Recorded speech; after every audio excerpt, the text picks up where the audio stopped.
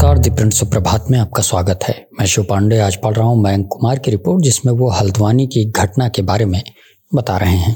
कथित तौर पर गुरुद्वार को हल्द्वानी में अवैध मस्जिद या मदरसा को ध्वस्त करने के जिला प्रशासन के फैसले के खिलाफ जवाबी कार्रवाई में भीड़ द्वारा जलाए गए जेसीबी अर्थ मूवर्स के टुकड़ों से अभी भी धुएं निकल रहे हैं। हालांकि शहर का बनभूलपुरा इलाका जहां झड़प हुई थी वो अब शांत हो गया है।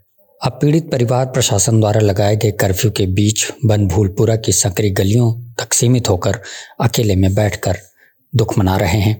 दोबारा फिर से हिंसा न हो, इसके लिए पुलिस और केंद्रीय सशस्त्र पुलिस बल यानी सीएपीएफ के जवान पूरी तरह से सतर्क हैं। द प्रिंट ने हिंसा में मारे गए लोगों के परिवारों से संपर्क किया, जबकि कुछ लोग इस बात को लेकर दुख व्यक्त कर रहे हैं कि आखिर क्यों उन्होंने अपने परिवार के लोगों को उस शाम बाहर जाने दिया। वहीं एक व्यक्ति का यह भी कहना था कि उनके पड़ोसी ने बदले की भावना से उनके परिवार के एक सदस्य की हत्या कर दी। दरअसल 8 फरवरी को हल्द्वानी नगर निगम, नैनीताल जिला प्रशासन और स्थानीय पुलिस की टीमें मलिक का बगीचा में अवैध मस्जिद या मदरसा को ढहाने के लिए पहुंची, जिसके प्रतिरोध में स्थानीय लोगों ने पथराव किया। हिंसा में 5 लोगों की जान चली गई और पुलिस व सहायक बलों के कर्मियों सहित 100 से अधिक लोग घायल हो गए। मृतकों में 24 वर्षीय प्रकाश कुमार भी शामिल थे, जो उसी दिन नौकरी की तलाश में बिहार से हल्द्वानी आए थे। उत्तराखंड राज्य सरकार ने हिंसा की मजिस्ट्रेट जांच के आदेश दिए हैं, जिसकी अध्यक्षता कुमाऊं मंडल के आयुक्त दीपक रावत करेंगे। उनसे अगले 15 दिनों में रिपोर्ट सौंपने को कहा गया है। गफूर बस्ती की शिम्मी के लिए 8 फरवरी की हिंसा ने उनके परिवार को दोहरा झटका दिया। उन्होंने एक ही झटके में अपने पति 45 वर्षीय जाहिद हुसैन और 18 वर्षीय बेटे मोहम्मद अनस को खो दिया। झड़प में गोली लगने से उन दोनों की मौत हो गई। जाहिद उस दिन रोजमर्रा के काम से अपनी पोती के लिए दूध खरीदने के लिए घर से निकले थे। शिम्मी ने बताया कि मेरे पति गुरुवार रात 8 बजे दूध खरीदने के लिए घर से निकले। उन्हें एक फ़ोन आया था और वो फ़ोन पर बात करते हुए ही चले गए। जब अनस ने सुना कि उनके पिता बाहर निकले हैं तो वो चिंतित हो गया और उनकी तलाश करने लगा। इसके तुरंत बाद ये खबर जाहिद के बड़े बेटे मोहम्मद अमान तक पहुंची कि उसके पिता को गोली मार दी गई है और वो उनकी तलाश में निकल पड़ा। अमान ने अपने पिता को ढूंढा और उन्हें लेकर अस्पताल पहुंचा, लेकिन वहां पहुंचने पर उन्हें मृत घोषित कर दिया गया। इस बीच जाहिद के बहनोई मोहसिन अंसारी को उसके लापता परिवार के सदस्यों के बारे में पता चला और वो भी उन्हें तलाश करने लगे। उन्होंने द प्रिंट से कहा कि मुझे पता चला कि मेरे जीजा को गोली मार दी गई है और मैंने उनकी तलाश शुरू कर दी, लेकिन इस दौरान मैंने देखा कि मेरे भांजे अनस को भी गोली मार दी गई है और वो पास के चौराहे पर पड़ा था। उन्होंने कहा कि पहले तो मैं उसके पास जाने की हिम्मत नहीं जुटा सका, लेकिन फिर मैं दौड़कर उसके पास गया। अनस मदद के लिए चिल्ला रहा था। अस्पताल पहुंचने पर उसे भी मृत घोषित कर दिया गया। जाहिद की बड़ी बहन गुड्डू के मुताबिक उसके भाई को सीने में और भतीजे अनस को जांघ में गोली मारी गई।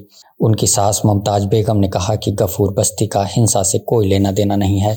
8 फरवरी की शाम करीब 7 बजे फ़हीम कुरैशी अपने भाइयों के साथ मलिक का बगीचा में महज 100 मीटर की दूरी पर स्थित बनभूलपुरा की लाइन नंबर 16 स्थित अपने घर की छत पर बैठा था। तभी उसकी नज़र पड़ोसी संजय सोनकर और उसके 2 बेटों और राजू नाम के एक व्यक्ति पर पड़ी, जिसे उन्होंने उनके वाहन को जलाने की कोशिश करते हुए देखा। फ़हीम के चचेरे भाई जावेद ने द प्रिंट को बताया कि जब फ़हीम ने सोनकर को अपने टाटा मैजिक मिनी पिकअप वाहन पर पेट्रोल छिड़कने से रोकने की कोशिश की तो सोनकर ने उसे गोली मार दी। जावेद ने कहा कि घटनास्थल पर मौजूद मेरे चचेरे भाइयों ने सोनकर को गोलीबारी करते देखा।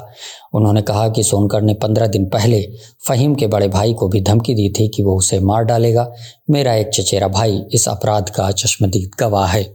जावेद के मुताबिक फ़हीम और सोनकर के बीच दुश्मनी करीब 6 महीने पहले एक दीवार को लेकर शुरू हुई थी। फ़हीम ने अपने घर के बाहर संकरी गली में उस एरिया को घेरने के लिए एक दीवार बनाई थी, जहां कथित तौर पर नशीली दवाओं का सेवन करने वाले लोग आते थे। जावेद ने द प्रिंट को बताया कि हमने सोनकर की संलिप्तता के बारे में सिटी मजिस्ट्रेट और एसडीएम से शिकायत की है और कहा है कि उसने सड़कों पर अशांति फैलाकर और हिंसा के जरिए मेरे चचेरे भाई से अपना बदला लिया।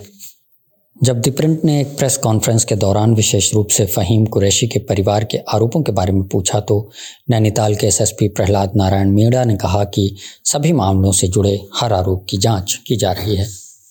बंदूक की गोली से मरने वाला एक अन्य व्यक्ति मोहम्मद शाबान था, जो बनभूलपुरा के आज़ाद नगर इलाके की लाइन नंबर 9 में रहता था। 21 वर्षीय शाबान पढ़ाई कर रहा था और अपने परिवार द्वारा चलाए जाने वाले जनरल स्टोर पर काम भी करता था। उनके बहनोई मोहम्मद उस्मान का कहना है कि जब उन्होंने खबर सुनी तो वो मेरठ में थे। उन्होंने द प्रिंट को बताया कि मैंने सुना था कि शाबान के पैर में रबर की गोली लगी है, लेकिन वास्तविकता इससे कहीं ज़्यादा भयावह निकली। उस्मान के मुताबिक शाबान 8 फरवरी को अपने बड़े भाई मोहम्मद शादान की तलाश में गया था, जहां उसके पीठ में गोली मार दी गई।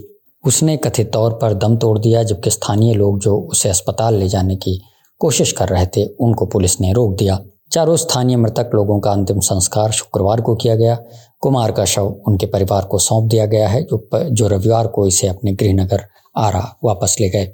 सुनने के लिए धन्यवाद। हम कल फिर हाजिर होंगे द प्रिंट सुप्रभात के एक नए एपिसोड के साथ। नमस्कार।